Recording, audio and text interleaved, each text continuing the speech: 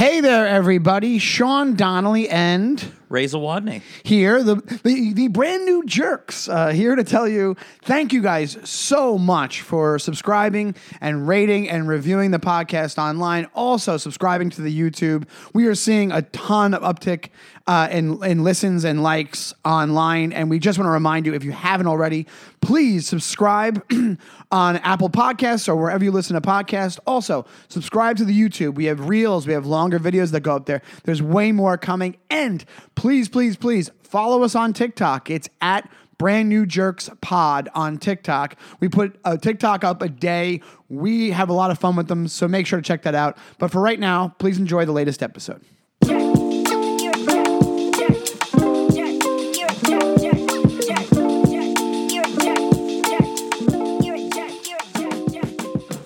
Ray? Yeah, Sean. I think we found a phenomenon. I think the jerk dash off is a phenomenon. Oh, we're going to start the episode with this? I think so. I think that's We're going to start the episode the same way that I start my stay at a hotel. With a jerk off. That's actually a great thing to talk about. I don't want. You know what? Just by default, because we're like dudes, this is going to become a masturbation podcast. Because just by having the word jerk in there, it's there's no way it's not going to come up. It's going to lead to it every time. Yeah. At least, well, you know what? This is episode 5 that we'll be putting out, and we haven't talked about jerking off that much. We did a little bit, I think. We didn't release that one. Oh, okay. Those are the lost jerk tapes. The lost tapes. Like those the Dylan basement tapes, Yeah. but for jerking off. I mean, those will come out, when we're too hungover to I'm sorry, they'll record what? an episode. They'll come out. They'll come all over the place. We'll release those at some point. The ones we have in the can are going to be released when one of us texts the other on a Monday, like, "Hey, are we still good to record?" Nah, dude, I haven't got out of bed. I'm hungover. All right, sounds like we're releasing one of the lost jerk tapes. I think we have to save the hotel jerk off topic for another episode because we had a lot of fun. You really smart idea. We could use that for a poll for this week. I'll post it from mine because I'm a creep. Everybody knows that. You could keep your hands clean, okay? No, but what I like is the jerk off. Who's a bigger jerk? And we do a lot of movie guys. And this week we had Bradley Cooper from Wedding Crashers versus Adam Scott from Step Brothers. Who's the bigger jerk? And I remember when you came up with it, I think you told me about it first. I said Bradley Cooper because Bradley Cooper has no redemption in that movie. Adam Scott does. In Step Brothers, they kind of make up at the end. Semi. It's a semi-redemption. But Bradley Cooper's a bad guy through and through. Also, you know what I didn't realize before we really get into the meat of this, being a huge fan of Wedding Crashers, I didn't realize that his name is Sack. Sack. S-A-C-K. Sack Lodge is the character's name. At one point, his friend, after they beat up Owen Wilson, he goes, "You're the Sack. She'll come to you." But I didn't realize that. Oh, yeah. I thought it was Zach for the longest time. When he tackles Vince Vaughn and the cousin goes, "You just got to sack lunch." Well, yeah, but I thought that they were because he sacked the quarterback. I didn't know. I guess I'm an idiot, but I also guess I'm an idiot because I was wrong. I kind of thought Sack was the bigger jerk than. So you did Derek. think, and okay, what's your reasoning then? Well, my I thought Sack was the bigger jerk too. Yeah, right. My reasoning is just that he's like. I mean, he's clearly the villain of the movie. Yes, he's doesn't have that redemption moment. He's a cheater. You're like really rooting for him to get his like ass kicked, as you are with Derek. But after Derek takes that punch, you're like, okay, he kind of got what he deserved, and it's all good. But after Sack, keep going on to call him Zach, Sack takes the punch, you still would be okay with seeing him get his ass kicked like 15 more times. Absolutely. And I think you're right. And that's the sign of a bigger villain.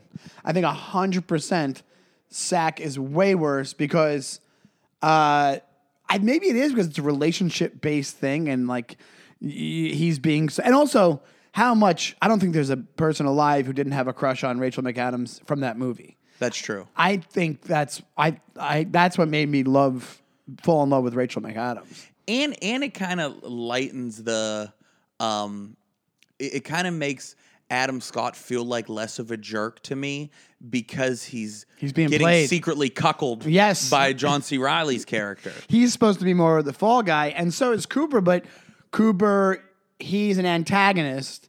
Adam Scott is more of just like goofy guy who's getting played by his own wife, and they have that Dane Cook joke in there. He's just supposed to be laughed at. He's a during the movie. douche, and the singing.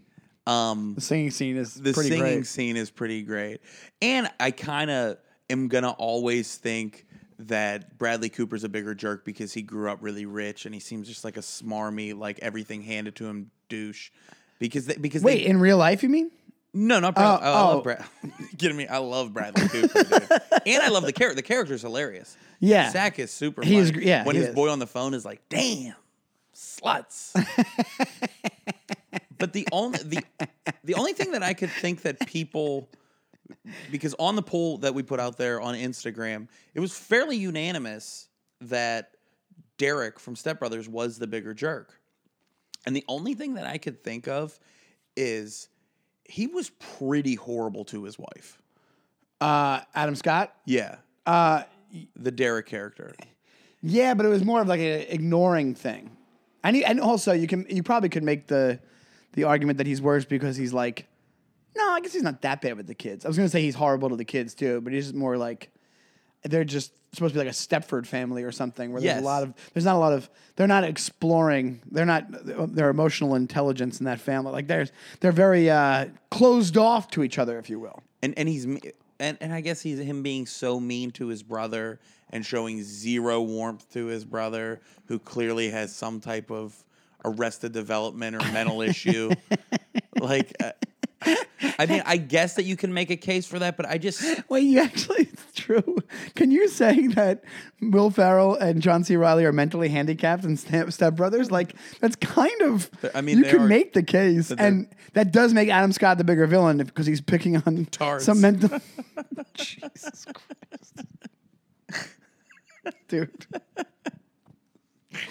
bleep.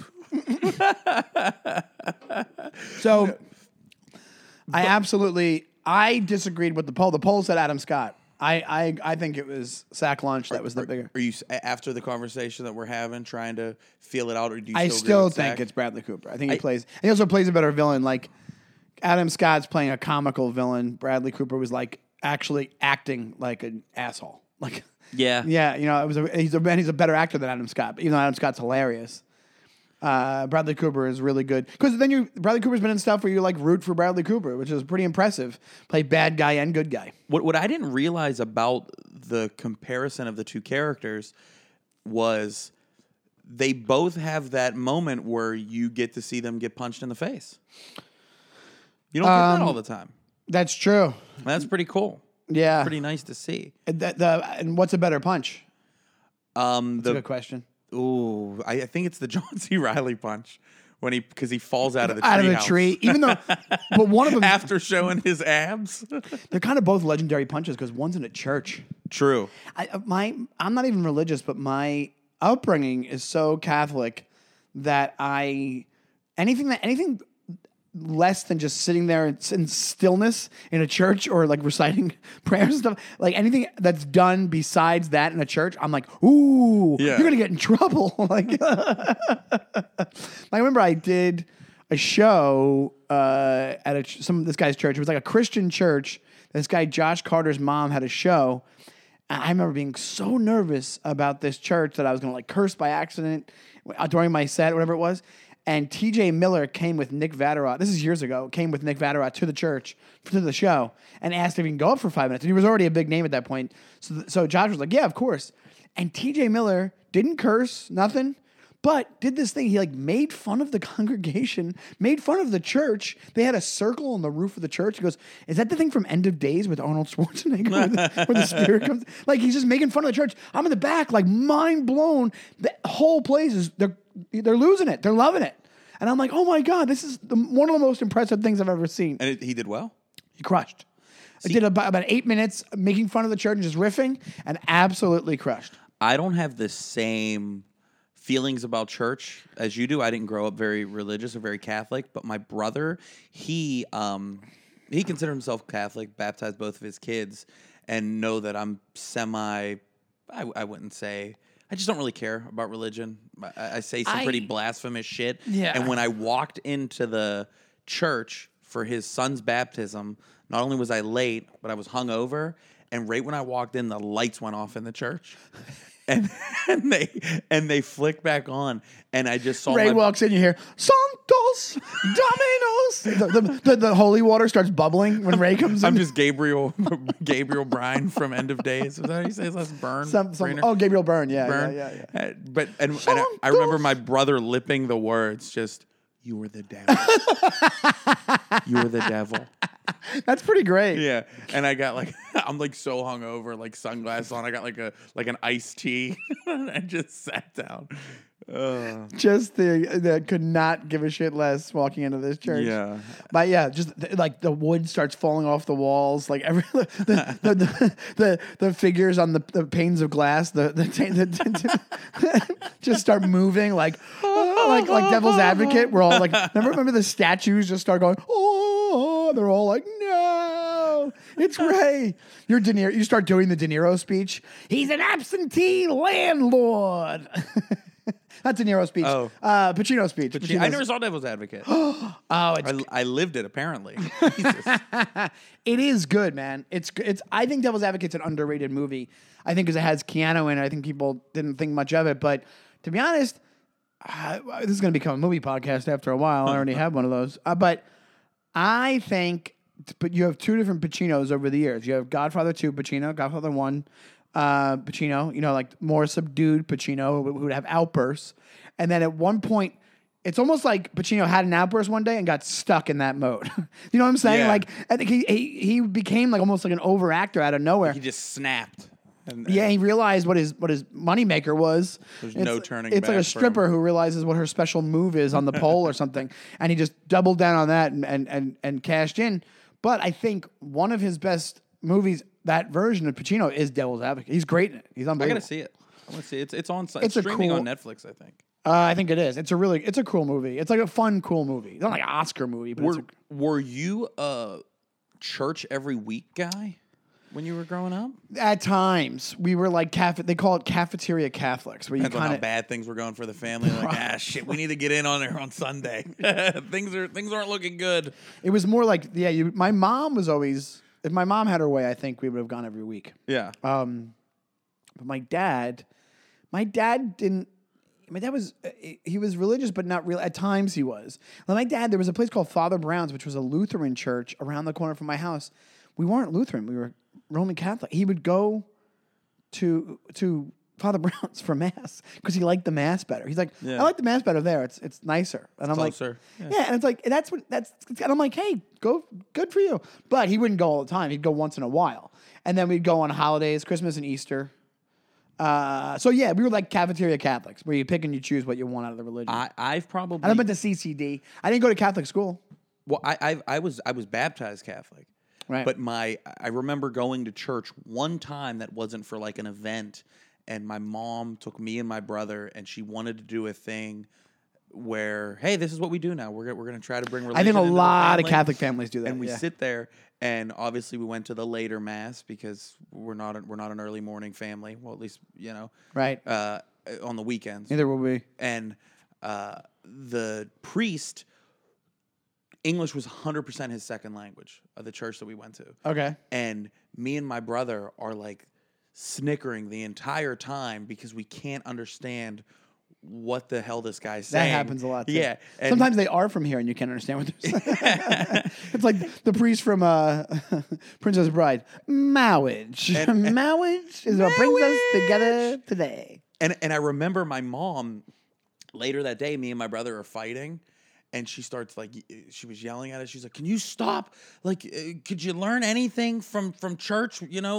Whatever that guy was saying up there, I'm sure it was something that you that was good and means you should be better people." But here's the thing, but there you go. You can't ask two kids to pay attention to even if you can understand what the person's saying. Yeah, you know what I'm saying? It's so hard to have kids pay attention. And church, when I was a kid, was my mom was the same way. My mom gave us a look during church. We were like. Yeah, just tightened right up, dude. It's so boring. It's super boring. You like count the minutes until it's done. Do you think the Catholic guilt plays into your people pleasing? Absolutely. That's a great question. Yeah. And yes, I think that it's instilled in you. I think that especially Irish Catholic guilt. Yeah,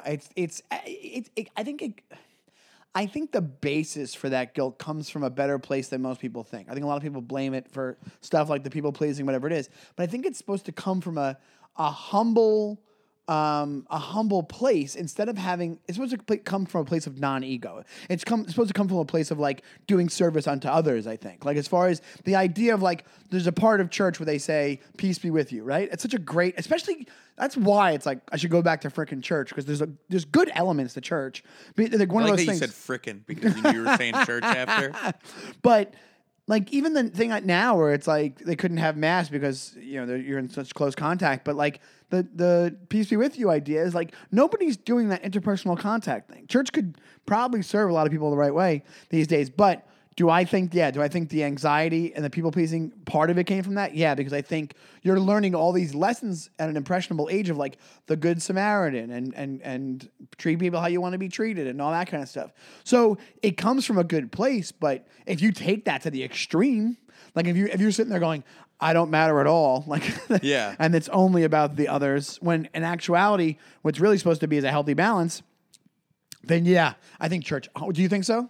Well, I didn't have any of it in my life. Yeah. But I was thinking, I think I wrote this down when we were talking about topics for today, and I really don't know the answer myself, whether or not my parents are people pleasers themselves. Like if that wore off on me a little bit. I think maybe my mom is, but I also don't know. I think my mom also is just really nice. My mom is the same way. My mom's really nice. I think she's concerned with coming off as nice, and which is not a bad thing, but I think worries about if other people are nice as well. Where they like, I have a lot of instances. I'll tell my mom something, and she'll be like, "Well, were they nice? Were they nice?" And somebody once was like, "Nice is so arbitrary. Kind is the word that you want to use. Like, you can be nice and not kind. Like, nice has almost like a phony connotation to it. Because you can be nice. How many times do you have? People talk about Midwestern nice. Well, my buddy Mitch used to get real mad at me. We'd be all out partying and drinking, and he'd say something about somebody. I'd be like, I don't know, that dude's a nice guy, and he'd be like, what is nice? Yeah. What the fuck is nice? He's nice. Who gives a shit? Yeah. He's nice. And I think he's like partially right. I think so too. I think because if you're dealing with, I think the treat people how you want to be treated thing is a way to live life. The most modern way to say it is don't be a dick. That's what you try to go by. But what gets lost in the mix is, oh my God, everybody has to think that I'm the nicest guy in the world. And that's where the people pleasing comes from. It's this idea of like, oh, if I'm thought of as a dick for even 1 second, or when it's just being assertive, like we're trying to achieve, or just doing something you want to do and just politely declining something. I just had an instance like this. I'll tell you about it, where I was so any kind of conflict. Like, I'm so nervous. Like, I quit that day job thing I told you about where I was like full on shaking before I sent the email. Somebody was telling me, they're like, he's like, you hit this booker up about this gig, and he goes, you could probably get X amount of, it's either going to be this amount or this amount. And they told me a higher amount, and I'm like, well, I'm going to ask for that amount. Yeah. And then the guy he called me a few times, and I was like, I was out, I was going to Long Island for a gig and coming back. And the guy wrote to me the next day. I realized I had these certain dates open that he wanted, and he goes, all right, so it's going to be X amount, and it was the lower amount, and I'll get you a room. And I was like, okay, yeah. And he goes, and I go, all right, I'll do it for the higher amount, which wasn't that much more. It was $200 more. Yeah. I go, the higher amount, and I'll have to bring somebody because I have to get driven there. And he goes, all right, so the higher amount, and that's it for the weekend. Then you bring an opener. I go, no, and then you pay the opener. And he was like, I can't swing that. I only have 100 seats. And that got me so aggravated because I'm like, okay, so say you have 100 seats, 2 shows. You can make yourself a decent amount of money if you're only, what he was paying me, it wasn't greedy. I wasn't asking for, it wasn't $5,000 or something insane. Yeah. I know whatever it is. So you try to sell out the shows, whatever it is. So I was like, in my brain, I'm like, should I do it? And I'm like, no, I shouldn't. And I wrote back and he goes, I can't swing that. And I wrote, you only have 100 seats, which that doesn't really match up. Doesn't make sense to me considering the numbers involved. But I wrote back and I said, no problem at all, man. I go, thanks for reaching out. Now that is old me would have just done it out of like, I should just take this because it's I would have work. done it. You would have Yeah, done it. yeah. Yeah. I'm at the point now where I'm getting better at the idea of going, okay, like also part of me was like, don't write back with a nasty response or like oh, then forget it or anything terse or whatever it is.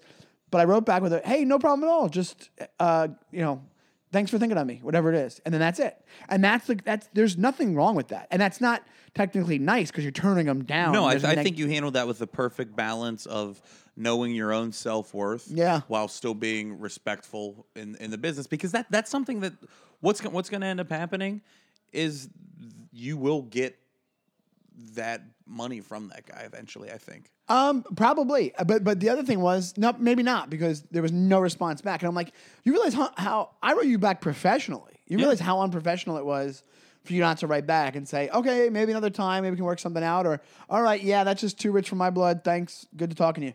That's if it was a real business, that's why people don't think a comedy is a freaking business. Yeah. Because that's the way it would have been done otherwise. Okay, nice talking to you. Whatever.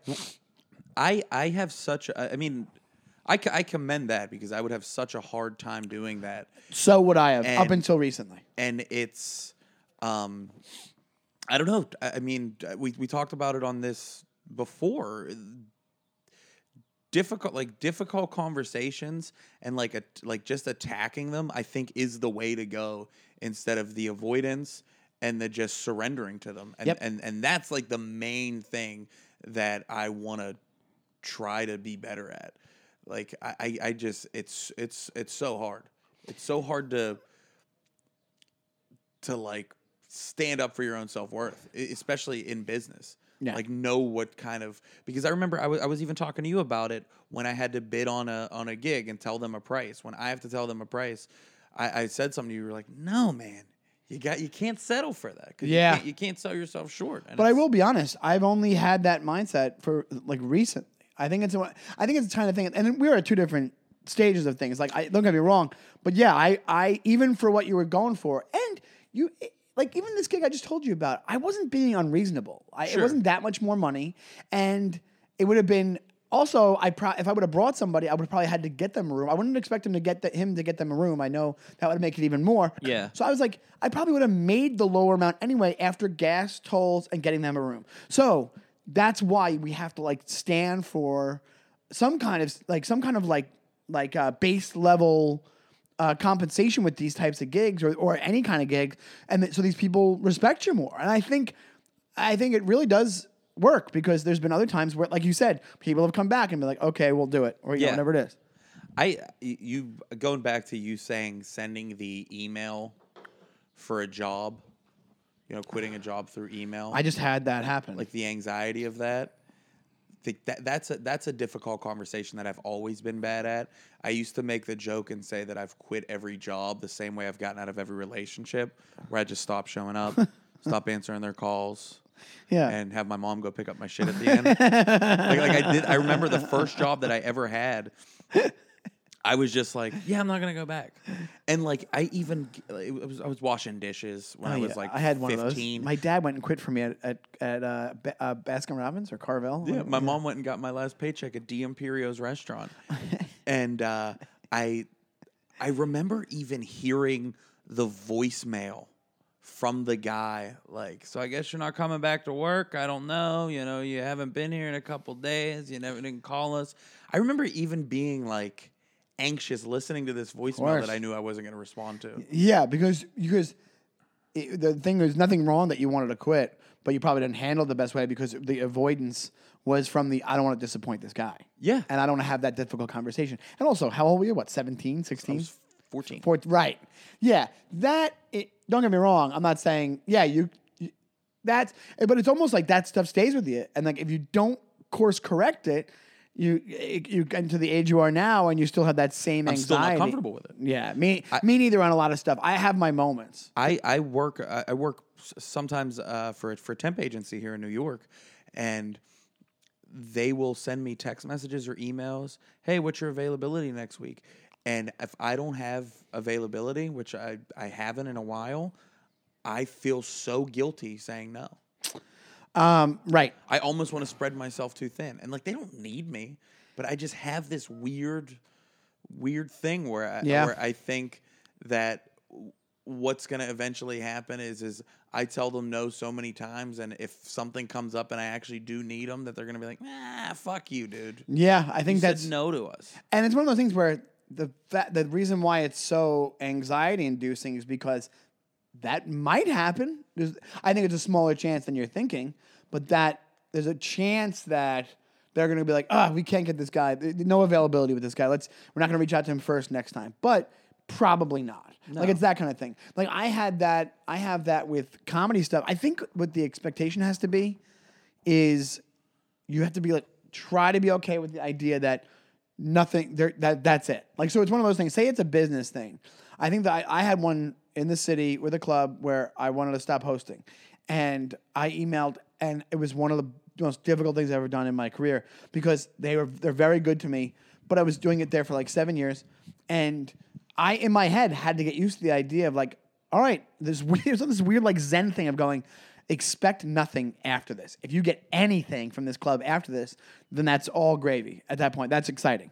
And it worked out, but I was really expecting to get zero after I said I wanted to stop hosting. Yeah, but I think making risks like that improves you as a person. I think it totally does. Making risks and like that like idea of just, I mean, it's not standing up for yourself, but I think it's a form of that. It's a form of it, for because sure. Because I think if you have some kind of self-perceived slight which is not what's happening, but I think before it gets to like in my situation with the hosting thing, I was getting so in my own head being like, what am I doing here? I'm getting mad and bitter. The minute I stopped doing it and the minute I sent that email, almost instantaneously, especially after I did a couple spots, was doing other spots, bouncing around, I was a way happier person. I was like enjoying stand-up way better than I was. So it's a lot of it's self-perceived. A lot of it has nothing to do with anybody else. It's only on us. It's that thing of like, I got to do this because if I don't want the conflict, and if I try to stand up for myself here, they're just going to tell me fuck you and not give me anything. So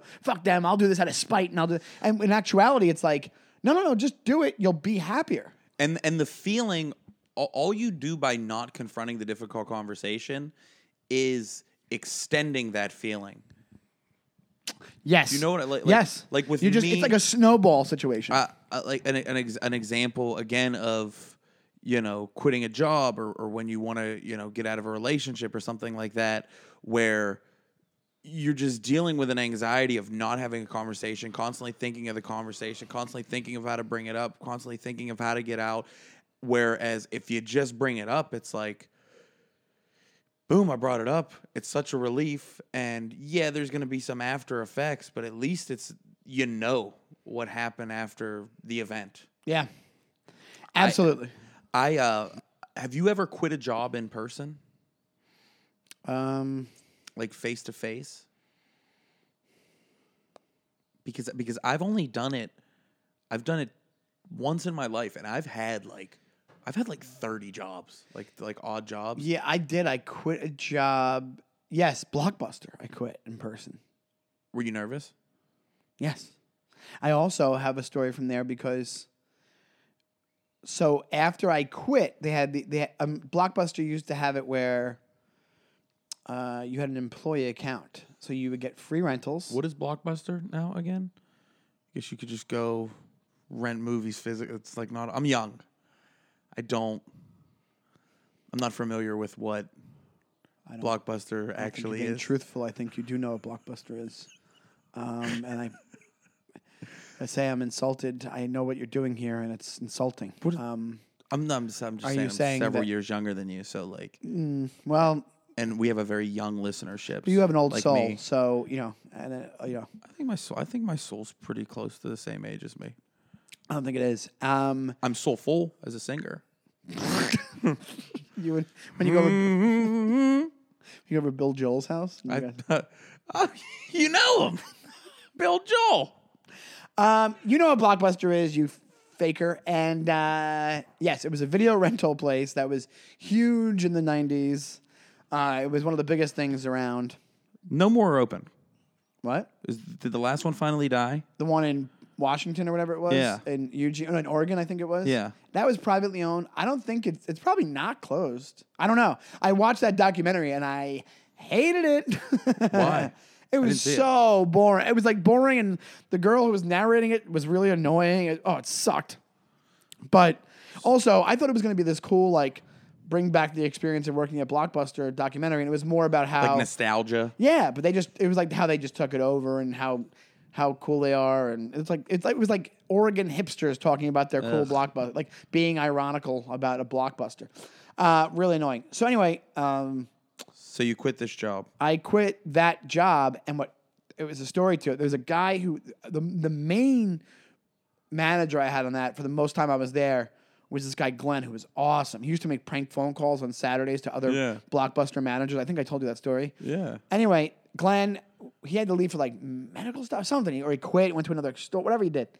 Really, really good guy. Anyway, this other guy, Jim or something, took over, and this guy was just kind of a prick. And anyway, when I quit, I was like, hey, I'm gonna go. I got another job, and I was like, it was kind of normal. And then what happened was I went in about a week after I quit to get. I don't even think I did rentals. I think it was just. Maybe I rented a video and got some candy. So I got a free rental, and because they didn't change my account over from employee account, right? So I got a free rental and some discount, like a 40% discount on candy or something like that. It wasn't that much. Maybe it was it was a $10 charge, whatever it was, right? Yeah. $10 off on the thing, whatever it was, right? So I get a phone call, and a friend of mine checked me out, but she checked me out on this other guy's. You have to sign in when you have a register. So they had a record. This other guy, Kurt, it was his register. And this girl, Janelle, she signed me out and gave me the discount. So I get a call about a couple days later. Can you come in and talk to us? And this manager takes me to the back room, and he goes, listen, there's theft that went on. I know that you got a free rental and you got a discount on candy. And I know it wasn't Kurt that checked you out because I know who it was. But I want you to tell me who it was that checked you out and gave you that discount with that and that free video. And I go, no. Yeah. Well, you learned from the beginning of Goodfellas. Yeah. The two roles. What are they again? You don't rat on. You keep your mouth shut. Never. And you don't rat on your friends. It's really true. Yeah. So I had my Goodfellas moment at that point, my Goodfellas confidence moment, and I go, no. And he goes, well, we already know who it is. And I go, all right, so if you know who it is, then there you go. Then problem solved. And he goes, all right. And the guy really said this to me. He goes, I thought you'd be a man and you would tell me who checked this stuff out to you. I go, and I really said this to him. I go, I'm being a man by not telling you. Yeah. I'm like 21 years old, dude. I'll take my lumps. Yeah. I'm not ratting somebody else out. I'm not ratting anybody out. And don't try. You're like, I've seen enough movies working at this fucking Blockbuster to know the technique that you're doing to try to trap me into giving you the name of the person who gave me the free rental. Yeah. I learned it from watching you, all right? We used to watch tons of videos. And then also, what are you freaking out about $10 for? Also, it was their fault. Like, it was his fault. He didn't switch it wasn't like we were scheming me getting away with $10 worth of stuff. He didn't change my account back from an employee account. So she couldn't charge me for it. It wasn't the McDonald's Monopoly scam. It was you getting to watch Braveheart for free. Yes, exactly. 100%. So also the amount of times that you guys get robbed, like they had to put those things on the video games. People were just stealing video games, tons of them daily, like stealing to the point where they instituted a thing at Blockbuster where you had to say hello to no matter what you were doing, you had to say hello to every single person that came in the store. Right. And the theory behind that is if you look somebody in the eyes and say hello to them, they're X percentage less likely to steal. So the whole idea, it wasn't just to say hello to them. It was so, hey, if I form this bond with you, you're not going to go steal a video from the store. What are they? I worked at Blockbuster. It was one of the most fun jobs I had because I'm a big movie guy and I like the people I work with. But when that Titanic sank, I was so excited. That's such a weird, like you look somebody in the eyes and you shake their hand. You know. It was Wild West rules. You know what's going on in their soul and they'll never cross you. Like, what the hell are you talking about? Yeah, exactly. I think it was like a psychology thing that like they probably had a focus group. Now, if You mean you have to be masters of reading people and psychology and Yeah. ocular pat downs Yeah. when you're making $7 an hour at Blockbuster? Exactly. Yeah, I'm 21 years old at a Texas Hold'em table with meeting, like reading people's poker faces coming in. Are you a thief? I'm sitting there. I can see in your eyes, boy. I'm just remembering this. One of the only jobs I ever quit face to face. I kind of had like I didn't realize how close this is to George Costanza's Jerk Store moment. Me quitting this job. I just realized I worked at the Carnegie Science Center in Pittsburgh, and my boss there was this little dude, and he was such an asshole and was like really mean to all the girls there. Like used to make one girl cry every week, and I did a projection at their like OmniMax theater. It was one of those big dome theaters where they like showed documentary type videos and like kids things it was mostly a kids museum. And the one day a customer said something about the screen not being clean and was like, I really want a refund. And they said it to me, and I was like, yeah, you can just go to the front desk, let them know. They were like, does it look weird to you? I was like, I don't really know. Maybe, yeah, it looks a little bit. I understand your concern, but just go to the front desk. They'll take care of you. Yeah. So right when I walk out, I'm in this back stairwell where, customers weren't allowed. And he comes running up, and he's like, did you tell somebody that there was dirt on the screen and that they should go get a refund? I said, no, they asked if they could get a refund, and I sent them where to go. And he was like, don't ever fucking do that. He starts swearing at me. He's like, you can't, you're going to lose this money, blah, blah, blah. And I was like, whoa, start over. Yeah. And he was like, what? I was like, I make $7.50. If you talk to me like that again, I will throw you down these fucking steps. I could give a shit. Because he was so little. And then he immediately, like, I saw the just change in his demeanor. And he was like, all right, I know. I'm just saying, maybe you don't know. You haven't encountered that before. I'm sorry. Right. I was So like, that's how yeah. you approach it. Like, that's how you approach it, dude. I was like, don't ever talk to me like that, right? So I was so pissed about That's it. a jerk store moment right there. Well, the even more jerk store moment, I'm so mad about it that I get home and I'm like, I'm quitting this job tomorrow. I'm going to quit it, and I'm going to quit it in epic fashion. I'm going to go there. I'm going to start fucking up all day and wait for him to say something, and then I'm just going to explode, Yeah. I'm going to tell him that the jerk store called, but in my own way. They're running out of him. And I was getting ready to lose it on this guy. And I'm driving to work almost doing the practicing in the mirror. Like, oh, was I not supposed to pour the popcorn like this, you son of a bitch? You're Artie from Sopranos when the French guy, he goes, Yeah. oh, Francois, qu'est-ce que tu dis? Yeah. I'm like practicing it. And then I get there. First thing I do is I go to one of my coworkers. I said, hey, is EJ here? And they're like, oh no, you didn't hear. I meant to text you. I thought it was in the group text. They just fired him this morning because he grabbed somebody trying to go into the theater to check their ticket, and he was real aggressive, and it ended up being one of the board members of the Carnegie Museums, and they fired him on the spot. And I was like, damn it, they stole my moment. So then when I wanted to quit like 2 months later, I had to do it with the guy that I really liked. Yeah, that's a It was way bummer. worse, but yeah. You reminded me of this TikTok I saw. It was really great. I've saved it on my phone. It's really funny. This guy must show up to his job, and the video just shows you the perspective of like his friend right behind him, and the manager coming over, and the manager's coming over, and you can tell he's pissed immediately. He goes, "All right, guys, let's go. We what are you doing back here? What's going on?" And he goes, "Hey, Bill, I quit." And behind him is a whole band, and they go, 1, 2, 3, 4, and he's walking out of there. And I think it's 100% for real. I love that. It's amazing. We'll put it on the we'll duet it on our TikTok. It's really, really good. It's so funny to me. Well, I always said that the real American dream isn't finding a job that you can make a lot of money at and that you love. The real American dream is quitting a job you hate in like epic fashion. I think you're right, because people do get in that mindset of like I'm trapped in this, I can't get out of it. I think my dad was a jail guard at Rikers Island, And for a lot of different reasons, I think he had to stay in it. But I think he got into it thinking, enjoying that world. But then I think by the time he was out of there, he was miserable. He hated the job after a while. Yeah. I think. It bugged him out, So I think most people think of that with their jobs. That's why I guess we do comedy. It's like, yeah, there's a lot of bullshit associated with it. But overall, it's like we've cheated life in a way. Yeah, at the end of the day, it's still jokes. Yeah, But definitely. I even say that about something going back to you working at Blockbuster and that guy acting like that. I get that you don't, you're the manager, you're running a business. You got to be in charge and have some level of respect from your employees. But you do also got to have the balance where it's DVDs, man.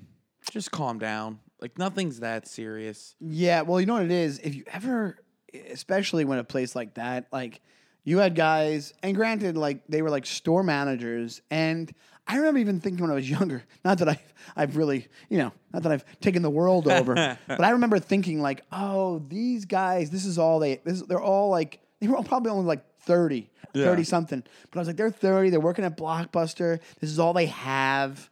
They take it way too seriously. They're like company men.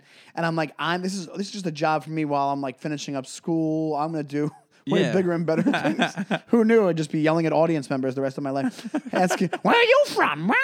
And what you call it? And that's fine.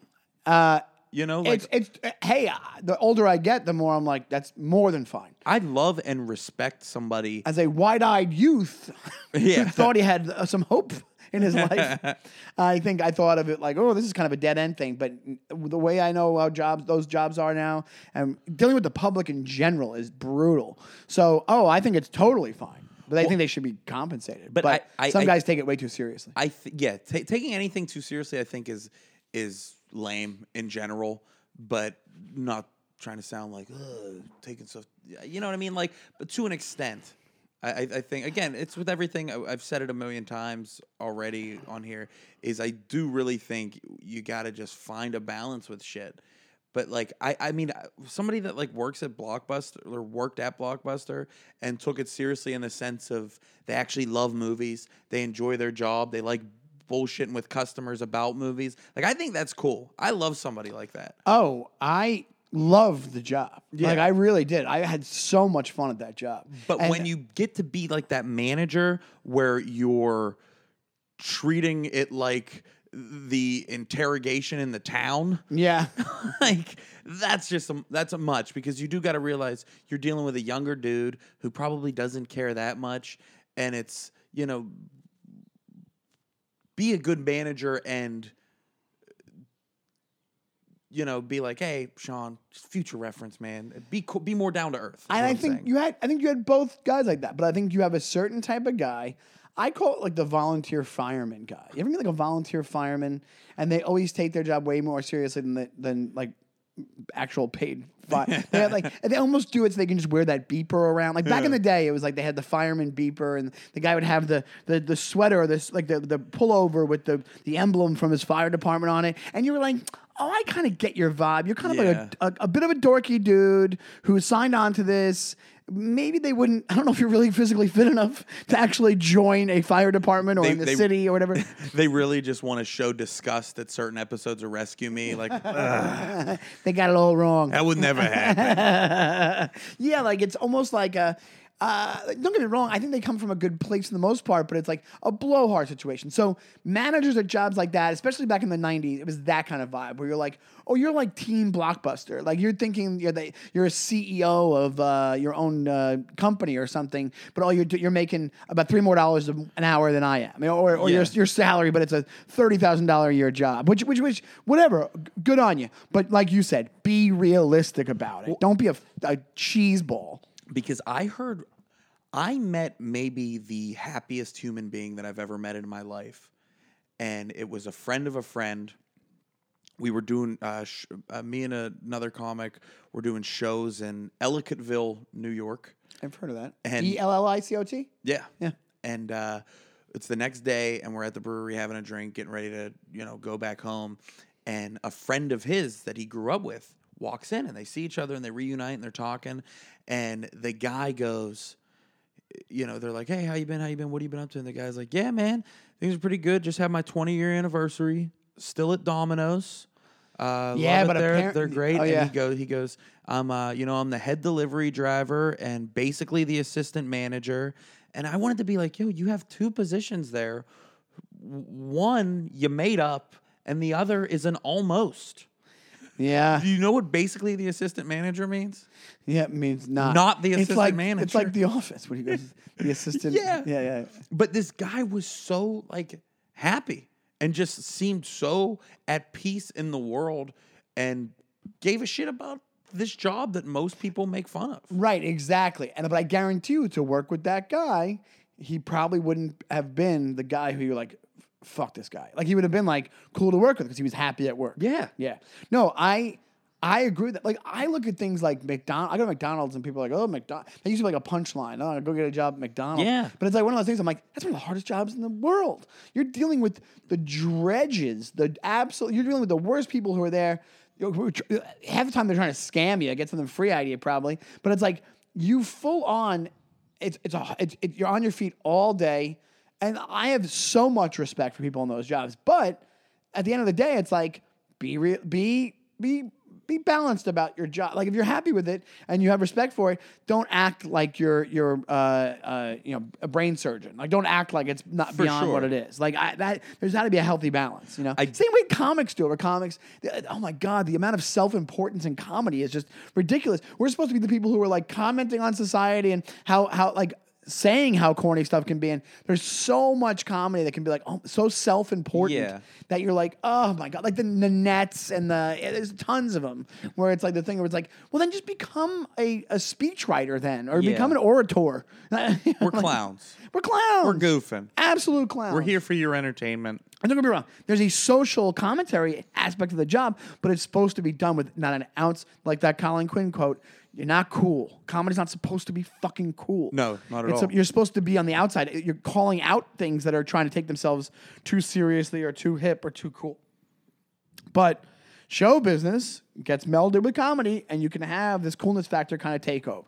Well, going back to McDonald's being a job that I respect, I love when people are making the arguments against minimum wage and they go, you really think somebody at McDonald's should be making $15 an hour? 100%. Absolutely. They should be making $20 an hour. Yeah. You mean somebody working at 3 a.m, having to deal with me and two of my drunk friends at the drive-thru ordering things that aren't on the menu? Yeah. Those people, hell yes. Yes, 100%. They deserve so much. And it's also a thing where that comes from the model of basing things off education, where it's like, oh, you don't need a college degree to get a job at McDonald's. But it's manual labor. Like, it's a form of there's jobs that it's manual labor with customer service. Exactly. You're on your feet so much, and you're doing so much stuff, and there's construction jobs that get paid way more than that. Yeah. And some of them they're not. It's not all. Where you're lifting bricks all day and 2x4s and everything's heavy lifting. Some of it is like you're sweeping up, but you're still making more than McDonald's. It's so weird that McDonald's is always used in the arguments about the economy a lot, because people are like, well, if we start paying them $15 an hour, then and your Happy Meal becomes $400. Yeah, then the value meal goes up. It's like, okay, it goes up then. Yeah, dude. Like, it's also you don't have to eat there. It's based by region anyway. It's like, so yeah, and also the amount of McDonald's food there is. How much do you think it's going up by realistically? $2 maybe. Yeah. Instead of your meal being $1.99, it's $3.99. You can't handle that, like, or $4.99, whatever it is. Like, honestly, is that big of a deal for you? In order to have the person, like, the same way that, like, look at Trader Joe's. What they would do with their people, they give their people health insurance. They pay very, very fair wages. Like, beyond, like, people manage at a Trader Joe's and they're set and they're very happy. Everybody there is super happy. They're really good to their workers. And guess everybody loves Trader Joe's. It's packed all the time. It's like a cult. I never met anybody that actually works there. But a cult usually is when there's something nefarious going on with the cult. I have never heard of anything nefarious going on at Trader Joe's. Me either, because they keep it pretty tight-lipped. It's Scientology from like 15 years ago. Yeah. Well, have you ever met anybody that works at a Trader Joe's? Yes. Really? Yes. I have. I knew a couple people And worked they at got out. They got out of They're the like Leah Remini. They're gonna. I need to hear the tell all about what's really happening at fucking Trader Joe's. I might go undercover. Go undercover to Trader Joe's and see Just what happens. Just walk around in one of those Hawaiian shirts, which I funny. look great in. It'd be funny if you were like, you just have a video or a TV show pilot that you're taping of you going to a Trader Joe's and you show up. You see one of the employees, you go, "Let's go! I'm rescuing you!" And they're like, "What are you talking about?" And you're like, "You're in the Trader Joe's cult." Like, it's not a cult. I make $50,000 a year stocking shelves. Yeah. Yeah. I'm just trying to pay my way through college. Yeah, dude. yeah. You should relax. Yeah, dude, you're scaring me. No, you don't know how bad it is. How much do you make? I'm making $25 tonight at New York Comedy Club. How much do you make? That's not important. That is irrelevant. Stay out of this and come with me. It's none of your business. But absolutely, I think that speaking of cults, I don't know. I think our jerk of the week does he kind of run a cult at this point? Because I think that we have a battle that's very very in vogue right now. It's very in the news. And our jerk of the week is, and also it's a guy that I revere and I think is a genius. But man, this is a guy who would never. I think social media has helped him and hurt him in the same fashion. Well, there are very few people sticking up for him now. Yeah, you really can't. You can't. At this point, you can't. I don't know why it's Kanye West. It's Kanye West. I don't know why we're being so mysterious. Kanye West is the jerk of the week, even though musically, this guy, goddamn, I so think he's an absolute musical genius. Always, always, always. But He lost me like 6 albums ago. for real? Yeah. Well, you're a purist. You're a first 3 album. Well, I I would say after My Dark Twisted Fantasy, he really started losing me. I think. Oh, what about Pablo? What's the other one called? He had a bunch good. I mean, there's still some. Don't get me wrong. There's still some slaps. Some slaps, bro. Slaps Some on the- Johns. Some Johns. Some good Johns on there. But I don't. I don't. And maybe his public perception kind of influenced me a little bit. When I heard one like album that I wasn't digging, then I was kind of like, I'm done with this dude. He's kind of a creep and a weirdo. He is. I think he's a guy that I don't think we can count him out completely. I think he's been affected by a lot of stuff in his life. I think he's a guy who's been affected by fame. I think his mom died suddenly. That affected him. I think he might have some sort of issues that need to be worked on. So if you combine Hollywood and all that, you never heard about him being a bad dad ever, I don't think. I think that would be the first thing to be said, especially now. So what we're talking about, how he was a jerk. He's been going after Pete Davidson. I know Pete Davidson through comedy, but very limited. Yeah. Like I used to see him way more back in the day, and I think I saw him maybe 6 months ago, 8 months ago, and very briefly. We're not close friends, we're friendly. It's that kind of thing. I think we know who each other are. Yeah. At this point, he's so famous. I don't know if he'd recognize me at this. But I feel like when you get to that point, it's actually kind of weird to watch how famous Pete is. Fame goggles. You can't even recognize. I think people. it happens. I think it's good that it happens for famous people. Like Amy Schumer has that, where I think that you do have to put up this wall, but I think also you must have so many people coming up to you on a daily basis asking for favors. You have to put yourself in this mind where, like, almost like your brain goes into this defense mode of like, I'm going to forget some people so that I can like not lose my mind. Well, you can't be a people pleaser at that level. No. You will That's get why torn down and taken advantage of completely. when you're famous, I think the people pleaser thing, goes away completely. The ego thing takes over, and some people turn into assholes more than they have to be. I think there's a certain level of quote unquote asshole you have to be as a famous person so that you're literally not going broke. Think about how many people go up to you, hey, can you invest in my business? Hey, can you get, oh my God. So people like Pete, like that's why I'm not famous. I won't do it. That's the only reason why. That's why I stay under the radar, off the grid. I don't try to make too much money. I remember you were offered like 3 Netflix specials. You turned them down. Yeah, I remember that. Yeah. Yeah, I was supposed to be the star of Paul Blart Mall Cop 3. I was playing Paul Blart Jr. What was it called? Paul Blart 3. Little Blart. And it was me, and it was going to be about me and him teaming up, me and Kevin James. But they were like, Ray, do you want to do that? I was like, my career is probably going to skyrocket if I do that movie, and I don't want to deal with the fame because I'm too much of a people pleaser. Yeah, that's you. I'm just going to do the pod with Donnelly. You are tried and true. Yeah, this. I chose this over Paul Blart 3. So, I mean, you can say thank you if you want, or I don't know. I will not say thank you. Cool. No, I have no. My two things I think with Kanye West are, one, part of me wonders if my feelings about him, if he was somebody that I knew personally, would be similar to how I feel about some of my friends, where social media, I'm like, this person is an absolute lunatic. I can't stand them. I can't see, anytime I see them on my feed, they're always saying the wildest shit. And then when I see them in person, I'm like, this dude's pretty cool. I actually like this dude. I enjoy his company. I think that would probably be the case if you met him in person. I just think that Kanye West says so much stupid shit, you start to wish he still had his jaw wired shut. And maybe his hand's broken because he would still be able to tweet.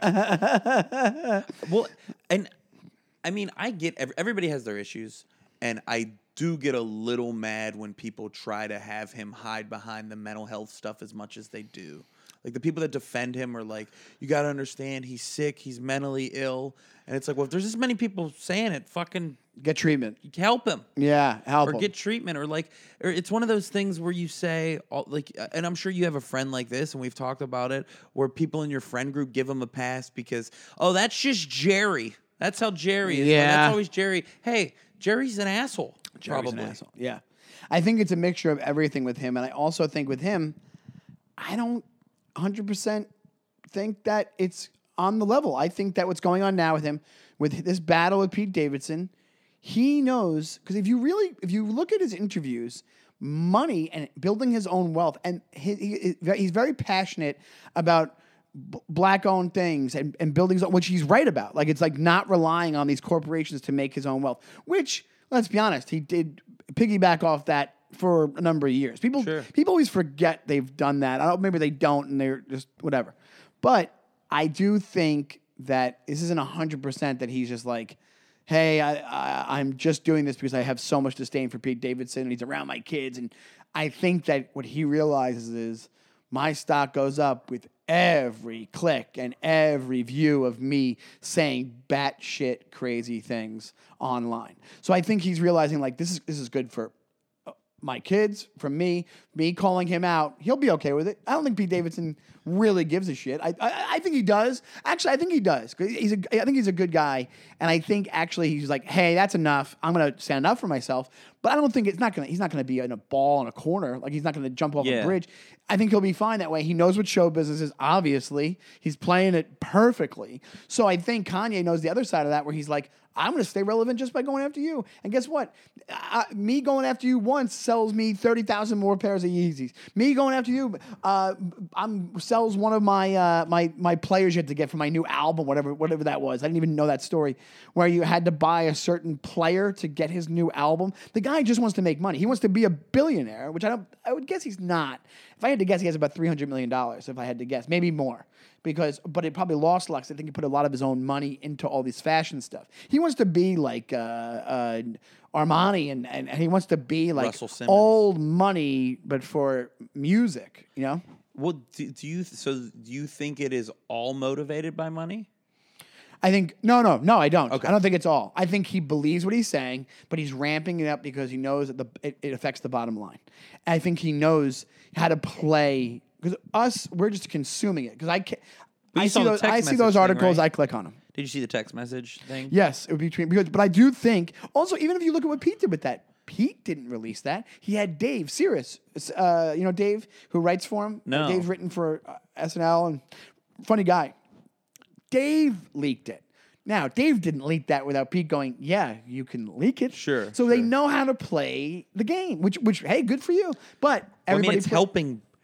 From an entertainment and being in the public eye standpoint, it's kind of helping them both. It's 100% helping them both. Now, And it's making Pete Davidson look funny when he's like, I'm in your wife's bed. yes, exactly. But it's also a thing with Kanye where you're threatening to chop off this dude's head or whatever it is. That's where the mental illness part comes in. It's like, there you go, bud. There's where people are going to call you out for it because you literally can't threaten violence against anybody. But he did it in a song, so I guess. Really? Yeah. in a You're rap not allowed song. to threaten violence on people? Did you not know that? You can't publicly threaten to kill somebody. Not kill somebody, but if you're like, I'm going to kick your ass. You can do that. No, you can do that, but I think he said I'm going to chop your head off.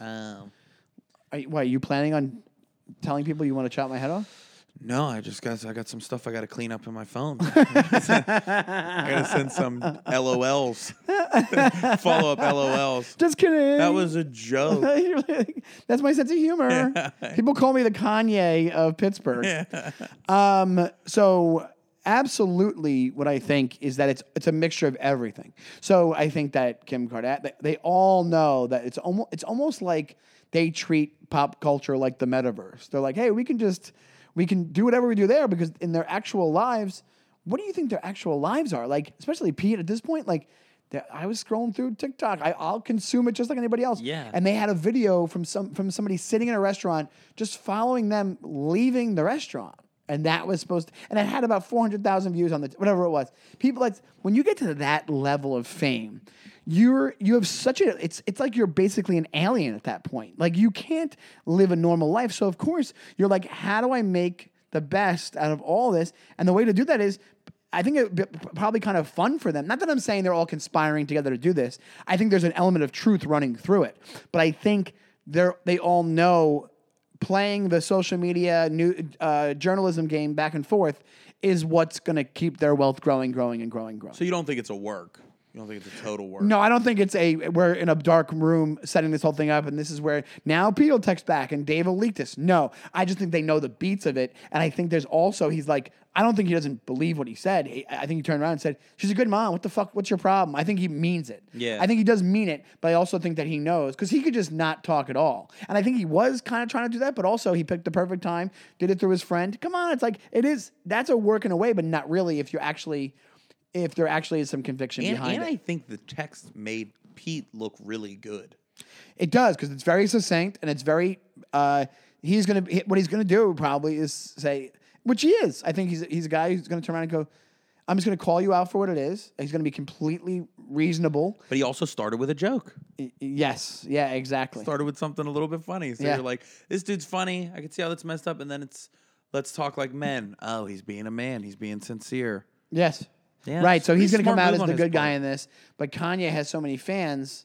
Like, Kanye bounces back from all the shit. That Taylor Swift thing he did. So Kanye will full on be fine. Like, once he's decided this level of manicness has gone away, whatever it is, whatever happens, he'll just go on to the next thing. Well, you know what's kind of crazy, and I just thought of this, is that Pete Davidson, in a lot of the stories about him in the media for the longest time, he was kind of viewed as the crazy person. Do you know what I mean? Yeah, because... So then what happens now is the story, he brings in Kanye, now he's out, and I don't want to, people will take offense to anything. I just can't think of for lack of a better word. Now he's being like out crazied by Kanye in this situation, so it's making him come out like the grounded good guy, so to speak. He's the good guy now. It's like when did you ever see the show Frasier? Yeah, it's like Frasier being with his brother. Did you really just ask me if I've ever seen Frasier? I don't know. Some people hate Frasier. I love Frasier. I mean, one of the it's a great show. It's one of the most famous television shows in the history of. Some people don't like Frasier. Yeah, but I think even the people who don't like Frasier watched Frasier. But Frasier and them having Niles was more Frasier than Frasier. So it made Frasier seem a lot less nuts. I think that was completely on purpose. Yeah, that's what I mean. That's why the show worked. Because on Cheers, Frasier was the foil. And Niles is the foil on Frasier because Frasier is the one who's like, he's the, you're right. So I feel like that's what happened with Pete Davidson and Kanye in this situation. Yeah, he out Pete'd. Well, and that's... He out Davidson Pete And Davidson. now that is my new goal for the podcast, is try to bring everything back to Frasier. of how it's like Frasier. Somebody I know, I think this girl Annie, I think her name is Annie Russell. She had a Frasier podcast. I don't know if she still has. I think really? Maybe it was somebody else I'm thinking of. Was it called Tossed Salad and Scrambled Eggs? No, That would have been a great name for it. Yeah, because the theme song. What do you like better, Cheers or Frasier? Cheers. Yeah, okay. Hands down, Cheers. Yeah. Cheers. I'm speaking of me being old, like, dude, I'm gonna the point, like, I'm like midlife crisis old, where like I watch Cheers and I think it's really funny, but I'm also like it's so nostalgic. I get sad It's when I watch very it. fun. Oh yeah, me too. It reminds me of my like childhood because my dad, when he used to babysit me, would watch Cheers while he like drank a beer. Yeah. Well, I used to. You know what it is I used to watch it when I was younger, but it would come on after The Simpsons, and the opening for a while when I was like a teenager, I'd be like, oh, Cheers, whatever. Where's Simpsons, whatever it is, you know? But then the older you get, the more you're like, oh, this, because you'd watch it when you were little, and it was on for like 10 years, and it's a perfect show. Like I don't think they had a bad season. Best opening theme song in television history. Yeah, it's making your way in the world today takes everything you've got. Taking a break from all your worries sure would help a lot. Bitch, wouldn't you like to get away? What are you, the Dan Band? I'd love to hear a Dan Band cover of the Cheers thing? Where Everybody Knows Your Name. There's some place you fucking go where everybody knows your name. And they're always fucking glad you came. Bitch, you want to be where you can be. The troubles are all the same. I love that show. Such a great show. It's an unbelievable show. But I think now what we got to do, it's about that time, my friend. Get out of here? Yeah, we're rounding it up. Unless there's something else you want to talk about. We did Jerk of the Week. Kanye. We did a jerk off. We did a jerk off. We did Jerk Store moment. Mine was the guy with the gig. I did what I wanted to do. I said what I wanted to say. Well, there's one more Jerk Store thing I want to bring up before we get on out of here. Okay. And it was we talked about this in my car when we were going to that gig. When a Jerk Store moment goes wrong in a movie. We talk a lot about movies, so we'll just keep on brand with this episode where we talked a good bit about movies, pop culture. Movies will come up all the time on this podcast because we're both huge fucking movie people. Spider from Goodfellas. He had his redeeming moment where he was finally able to stand up for himself, and it went horribly wrong. With Joe Pesci's character, Tommy. One of the best scenes in movie history, where he says, "Why don't you go fuck yourself, Tommy?" Yeah, and then, they all lose their minds. They're all kidding because he got it was so weird because Spider gets what he wants for like 2 seconds. He gets that moment of being like, I stuck up for myself. The guy that shot me in the foot, I finally got to say something to him. He treats me like shit, and then he just gets murdered. Yeah. And one of the best lines ever of the movie. What can I say? I'm a good shot. He shoots him. You want me to take a fucking hole? I'll take a hole. I've dug a hole before. Yeah, it absolutely is. That's why maybe, hold on, I just realized, maybe Goodfellas is the reason that most people don't have their Jerk Store moments. They're just afraid of getting shot by Joe Pesci. Yeah. Like, if you're Joe Pesci, in your real life, nobody's going to want to disappoint you at any moment because they just think you're going to go into Joe Pesci mode from the movies, which in actuality, if you see interviews with him, he seems pretty docile and really calm, like chill dude. But that would be like if when you were working at Blockbuster and the guy asked you the question about who gave you the free rental and you were like, "Nah, I'm not going to tell you. Why don't you go fuck yourself?" And he just shot me at Blockbuster. And I just have to get buried in the back of the Blockbuster. How sad of an ending to a life would that be? Just out there with all the old plastic cases from the busted plastic case. They just bury you in all the there's no tapes in them. They just cover you up with. And they have a back room like Bada Bing and Sopranos. Yeah. All that shit happened when they kill the two guys. Oh my God. But yeah, I think you're right. That's why people don't want to upset anybody because they're like, I think that's a perfect version. The Spider moment is a perfect version of like where a people pleaser's mind goes when they disappoint somebody. Worst case scenario. Yeah. She's going to murder me. Yeah. He's going to murder me. I don't think I could tell her this relationship isn't working out. Why? Did you see Goodfellas? What happened when he told Tommy to go fuck himself? What did you see? Karen put a revolver in his face. Janice Rossi, hello? Is this the building super? I want you to know you have a whore living in 12C. Janice Rossi. That's a really good Karen. That was pretty good. Yeah. I do. Years of being from Long Island has helped. Well, my only impression that I really do is I have a Pesci. I do a Pesci. I'll tell you it after. I do a Gay Liotta. Karen, I want a divorce. I'm gay. It's Gay Liotta. I have a Pesci, but it's just one phrase. You want to hear it? Yeah. You motherfucker, you. That's Pretty good.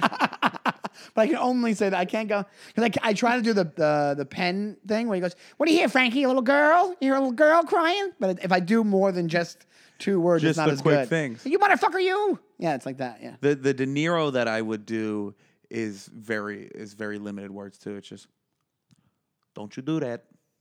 Yeah, that's Not good. It's more the face you have going. It's the face is all right. A little bit. Yeah. De Niro's been done so well over the years, you can't even. You ever that's what's crazy about comedy. The guys who you see the impressionists that just do. Actually is a skill, but the ones that have been Great done. I feel like there was a renaissance in the impression world about 10 years ago where people started doing like when I first heard, it was at my open mic, I heard a kid do an Owen Wilson impression and it floored me. So good. It was dead on, and then that became kind of one that people were doing. That and Kevin Pollak, Christopher Walken became the new stalwart for impressions. Maybe that's the question that we put out for this week's episode to talk about on next week's episode. What is the impression that when you hear it is the most overdone and most cringeworthy? I already have my answer for it. I have mine too. Should we tell people next week though? Or if our answers are differing, maybe that'll be the poll question. Which is more cringeworthy to hear? Schwarzenegger. Damn it. That's mine. That's mine. I think a lot of people would go right there. Stop whining. Even to this, maybe it's I'd love to hear from younger people about what theirs is. I don't. It might be Walken. I was gonna say. I thought you were gonna say Walken. That's the other one. That's the question that we'll put out. We'll put out a poll.